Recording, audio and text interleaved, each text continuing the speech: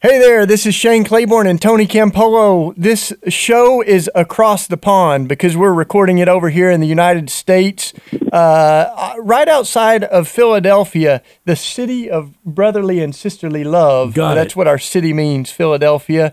And we, every week, are talking about red letter Christianity.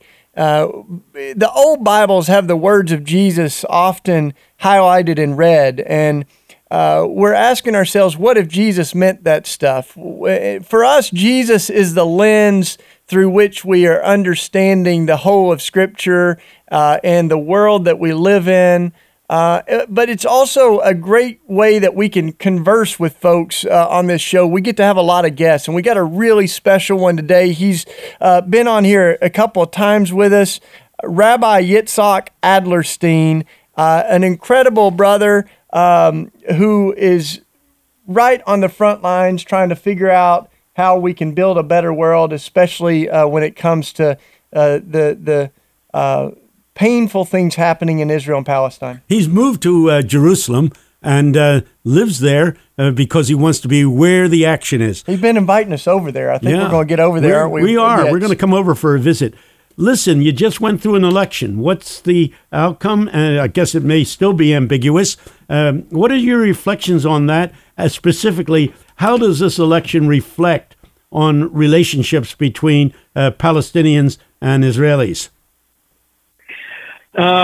So I'm really grateful for you guys having me on the show, even though you're some of the most dangerous people around because you threatened to give religion a good name again. But that's why I love you guys. And I'm glad that on a show devoted to red letter Christianity, you decided to have a blood relative of Jesus actually contributing to the conversation. So that's about the only non-ambiguous thing I can offer on this program today. The election, as you know, is very much up in the air.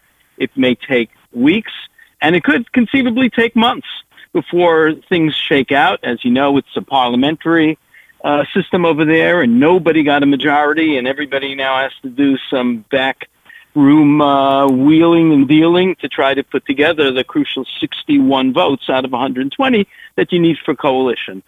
What really has changed is that the people who literally hold the future of the Jewish state in their hands at the moment, and the future of the much appreciated and much maligned Bibi Netanyahu, are Arab Israelis. Arab Israelis got 13 seats. Last time I checked, it's the third largest bloc in the Israeli election, and they can decide who will be the next prime minister merely by a phone call to one of the two main contenders and Stop there just for a moment. Stop there just for a moment. A lot of people in our listening audience have no idea that there are Arab peoples in the Knesset, the Israeli parliament. They think it's all Israelis who are Jewish people, and here you're saying, no, there are Israelis who are Arab peoples. You can comment on that and continue on what you were saying. 20% of the people, the citizens of the state of Israel, are Israeli Arabs. They are descendants of the 150,000 Arabs who stayed in what became Israel in 1948.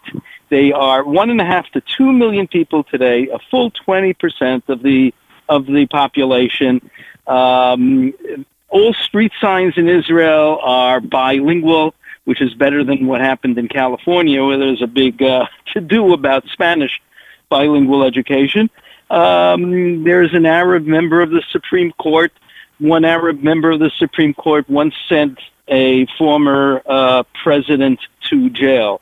Oh, yes, it's not a perfect society, but 55% of Israeli Arabs. Now, we're not talking about some of the people we all ought to be concerned about, those who are called sometimes the Palestinians, those on the West Bank, Judea and Samaria, to others. 55% of Israeli Arabs call themselves proud citizens of the state of Israel. They have complaints about the government. I suspect that their complaints about the government don't even come close to my complaints about the government, having come from the United States and having a higher standard. But they are proud of Israel. They do not like the idea of its defining itself as a Jewish state, and I can understand that. But they have a good life, and for the most part, live side by side with Jews. When I shop in the supermarket, I shop online with Israeli Arabs. We have cordial relations, and that's in Jerusalem, which is a flashpoint. In places outside of Jerusalem, relations between Jews and Arabs is a lot better. Now, again, I'm not whitewashing what's happening on the West Bank. That's a different thing entirely, and that's where we all have to work a little harder to try to figure out how to get some peace there. We are people, Shane and I, who very much are supportive of a two-state solution to the conflicts that have existed between the state of Israel and the Palestinian people. What do you think is the future of a two-state solution? I think that a two-state solution is inevitable. I know there are lots of my friends who wouldn't be so happy with that, although I think that it is the position of the majority of Israelis, and it teeters between an out-and-out majority to close to majority, but it will happen because the cost of Israel's controlling the lives of millions of very unhappy people who have wanted their own state from the same time that Jews got their state, the price is just as high on the Jewish soul. There has to be some kind of a separation, federation, a proposal that I know you, Tony, have backed in the past, but there has to be something like that. The problem is, let's say on Yom Kippur, which is coming up, everybody says, we really got to do something for our Palestinian neighbors. And tomorrow, we're pulling out of the West Bank. We're going to destroy all the settlements, and we're going to sit down and we're going to talk terms of a state with our Palestinian neighbors. Which neighbors, pray tell, would that be? Would that be the PA? Abbas, who is hated even more than the Israeli government by most people on the West Bank? A kleptocracy?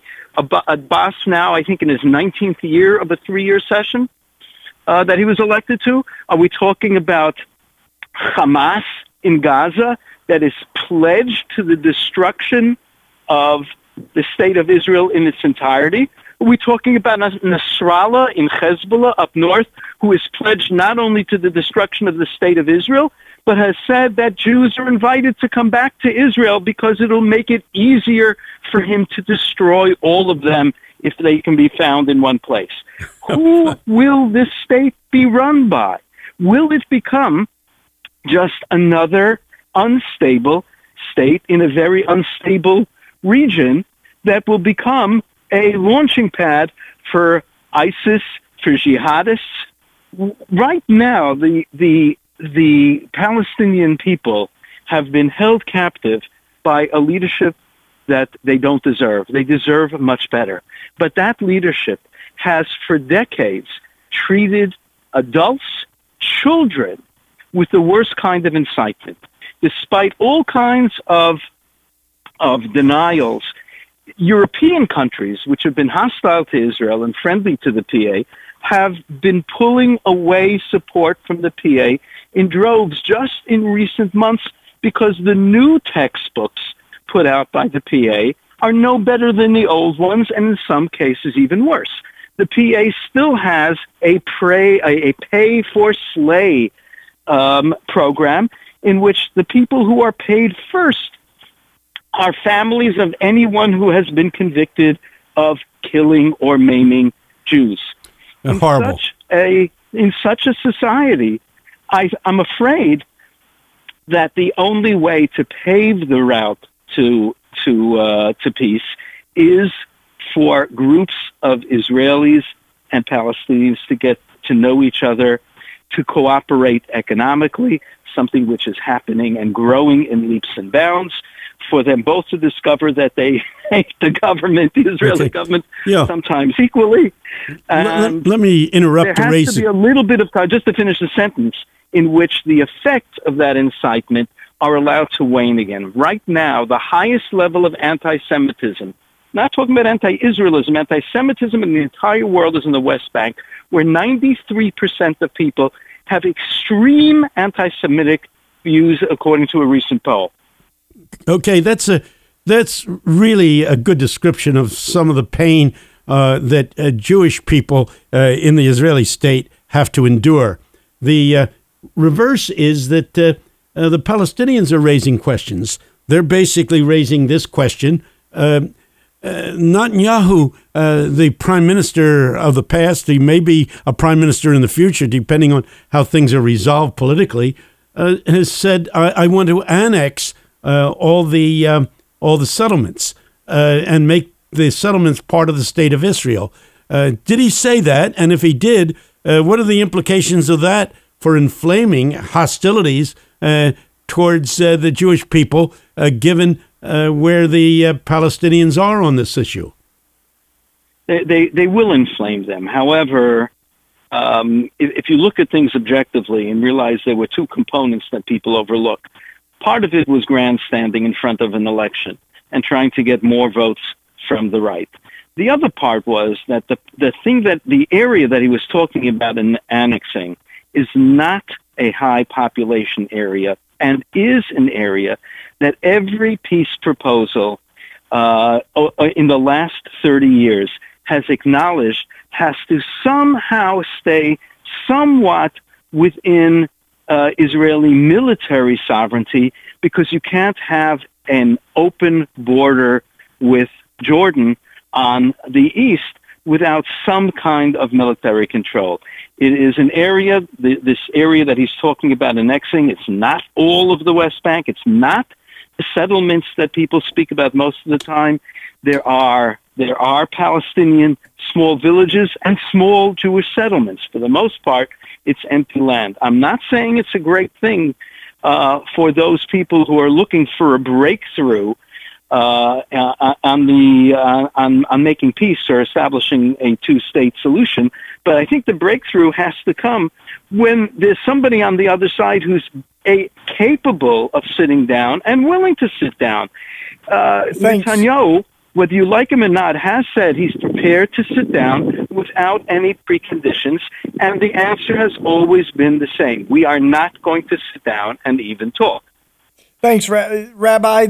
Just to reintroduce you, we're talking with Rabbi Yitzchok Adlerstein, who's living in Jerusalem, navigating the complex situation there in the Holy Land. And this is Shane Claiborne and Tony Campolo. For those of you that might have just joined us, the show's called Across the Pond. We're over here in the United States recording, and we like talking about things that matter in the world because Jesus, when he talked about the kingdom of God, it wasn't just something we go to when we die, but something that Jesus teaches us that we are to pray and to live into the kingdom coming on earth as it is in heaven. I do have to add that he is the director of Interfaith Affairs for the Simon Wiesenthal Center in Los Angeles. And I guess it's not just in Los Angeles, it's in Jerusalem. It's all over the world, but there's offices in Los Angeles. And he's been working to get people of other faiths into dialogue with the Israeli community. That's why we're glad to have him on the show. We wanted to talk just a little bit. We've done this before, Rabbi, but we're very concerned about the state of our country. And even though a lot of our listeners are outside the United States, Donald Trump has surfaced some very ugly things in our country, namely really some overt racism and bigotry, and it's been said that Donald Trump didn't change America, he revealed America. But there's certainly an emboldening of many folks who, when they say "Make America Great Again," they often mean "Make America White Again," and there's a lot of overt anti-Semitism and racism that surfaced. And we'd love to hear your thoughts, Rabbi, on the state of our country right now over here. Specifically, as we relate to Donald Trump, who has become a hot point for our focus these days? But this would be a lot harder if I weren't talking to two very, very popular religious leaders who have a lot of clout with people who have faith in God, which is the thing that brings the three of us the closest. As you said, Shane, Donald Trump didn't create this. He revealed it. It's an ugly side of America. There are beautiful sides of America as well. The very passion and the reaction against some of the things that our president has done is cause for celebration. The average American is very turned off by racism, by emboldening racism, by dog whistles to it, and yet you have millions of Americans who say, he's giving a voice to something that was suppressed for so long during the years before. What I propose for people of faith is the following very, very partial solution. We're seeing in the last couple of years of the presidency in particular, the power of words to divide, the way in which you can marry passion to words and produce violence and hatred and division and dissension. And words can be and are expected by God to be used in the opposite way.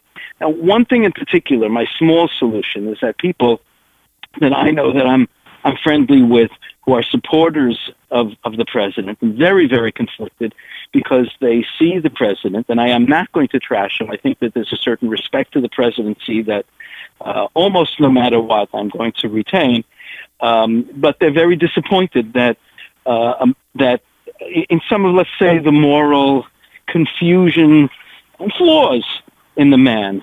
And how can you vote for somebody like that? As people of faith in the changing world, I think one of the things that we really have to do is get our children not to look at politicians, at sports stars, at celebrities as the people, as the heroes that they should be looking up to. And God knows we have thousands and thousands of real live heroes who are the moral paragons, who are the moral beacons, who are the people that we should be telling stories about or writing about in weekly magazines. I know we do that in the Orthodox Jewish community. In our weeklies, the people who are held up for adulation are people who are often unknown in the community, but when you read about who they are, the depth of their character, what they've contributed, you create a different model for people to look up to. We don't need to look up to our politicians for that. Let's judge our politicians on the basis of what they deliver. Now, in terms of the dissension that he's breeding in America, it's true, and don't think that there's less of this going on in Europe with the rise of the far right in country after country. That is not happening in the United States so much. We're talking about people who are linked by social media but have not yet become political parties. That's not the case on the continent. We need to have good people who are confident and certain about their values and proclaiming those values publicly. Well, let's talk about that, because one of those values for us that I think we share, Rabbi, is hospitality, especially to those who are vulnerable or suffering. The Hebrew Scriptures says that we're to welcome the foreigner as if they were our own flesh and blood, because we ourselves were once foreigners in the land of Egypt. Of course, Jesus says when we welcome the stranger, we welcome him. The Hebrews in the New Testament says when we show hospitality to the foreigner, we may be entertaining angels unaware. So this is really holy work to take in people. And our mutual friend, Johnny Moore, has been trying to get President Trump to think about persecuted Christians around the world. And yet one of the things that really is breaking my heart is it looks like the number of refugees that the United States is going to take in is going to hit a historic low. And we actually have this administration like cutting our numbers of people that we're going to take in possibly to 30,000 or so, like a third of what they've been at times in recent past. And then the president makes statement, if we're taking in immigrants, we don't want them from, quote unquote, those shit nations in Africa and Haiti. When you begin to talk about those people as being citizens of a shit nation, you have done something to the American psyche that is evil in the highest order. Yeah, so talk a little bit about that value of hospitality and how, I mean, do you have concerns about that too, of what we're seeing from this administration and kind of that dual language of we care about persecuted Christians around the world, but we're sure not going to take many people in here? Yeah, that is disturbing. We did have high expectations, Johnny and you and I, when the administration got started, and there were some positive developments, but yes, it is stalled at the moment. Part of the problem is that not enough of us recognize that the problem in high-minded rhetoric about spreading the wealth with everyone is that there are legitimate concerns, and when some people make it seem as if there should be totally open borders and we have inexhaustible funds to be able to pay for whoever comes in, which is not the position of most Americans, but enough people are saying it that there's pushback on the other side. We need to have some kind of policy that does acknowledge the concerns of others. The passage in the Bible that you're quoting is there, and it's repeated in a few places, but it's not talking about welcoming other people in from the outside so much as people who are already living there and feel marginalized and strange, and your job is to make them feel at home. That doesn't mean that everyone has a right to join and be supported on the public dole. But people do have a right to seek asylum, and I was just down in the border, and I met the folks in these encampments. There's now like over 12,000 people, that are in line down there in Mexico trying to seek asylum, and I heard the things that they are escaping. The burning of the Amazon, the persecutions that are happening around the world, and they're just trying to seek asylum legally. They're being treated like less than human, and it's really, really heartbreaking to see. And we only have just about a minute and a half for you to comment on a very important subject to our listeners. Tell us about how evangelicals play into all of this. Well, evangelicals are still the most religious element in the United States in a time of declining interest in organized religion. And evangelicals are not laden with layers and layers and layers of organization and looking over the shoulder. They can vote their conscience, and they can preach the simple truth and faith. And I think that they have an outsized influence and obligation to weigh in on important issues. Those issues need to be thoroughly thought through, as I was saying before. But I think they are both in size and in potential impact, perhaps the most important group in the United States. If you permit me 3 seconds, I have to make one recommendation for anybody who's interested in Israel-Palestine. There's a New York Times bestseller written by a friend of mine. Literally, it is on the New York Times bestseller list. I think you will love it if you haven't read it yet, but it is the most fair and balanced treatment of the narratives of two sides and of the path to name it. We're running out of time. The name is Letters to My Palestinian Neighbor. Letters to My Palestinian Neighbor by Yossi Klein Halevi, including feedback from Palestinians unedited. Great. It's a short book. It's an important one. Got it. Beautiful. It's been a good conversation, as usual, with our friend Rabbi Yitzchok Adlerstein. Thanks, Rabbi, for joining us, and thank you all for listening in. This is Shane Claiborne and Tony Campolo. You can go to our website, and it's redletterchristians.org. We've also launched Red Letter Christians in the UK, and it's stirring in other places in the world. So sign up, join the movement of folks who want a Christianity that acts like Jesus again. And if you're in the UK, go to redletterchristians.org, uk.uk. In the United States, it's just redletterchristians.org. And you can find us on Twitter and Facebook. We'll see you next week. Thanks for joining us.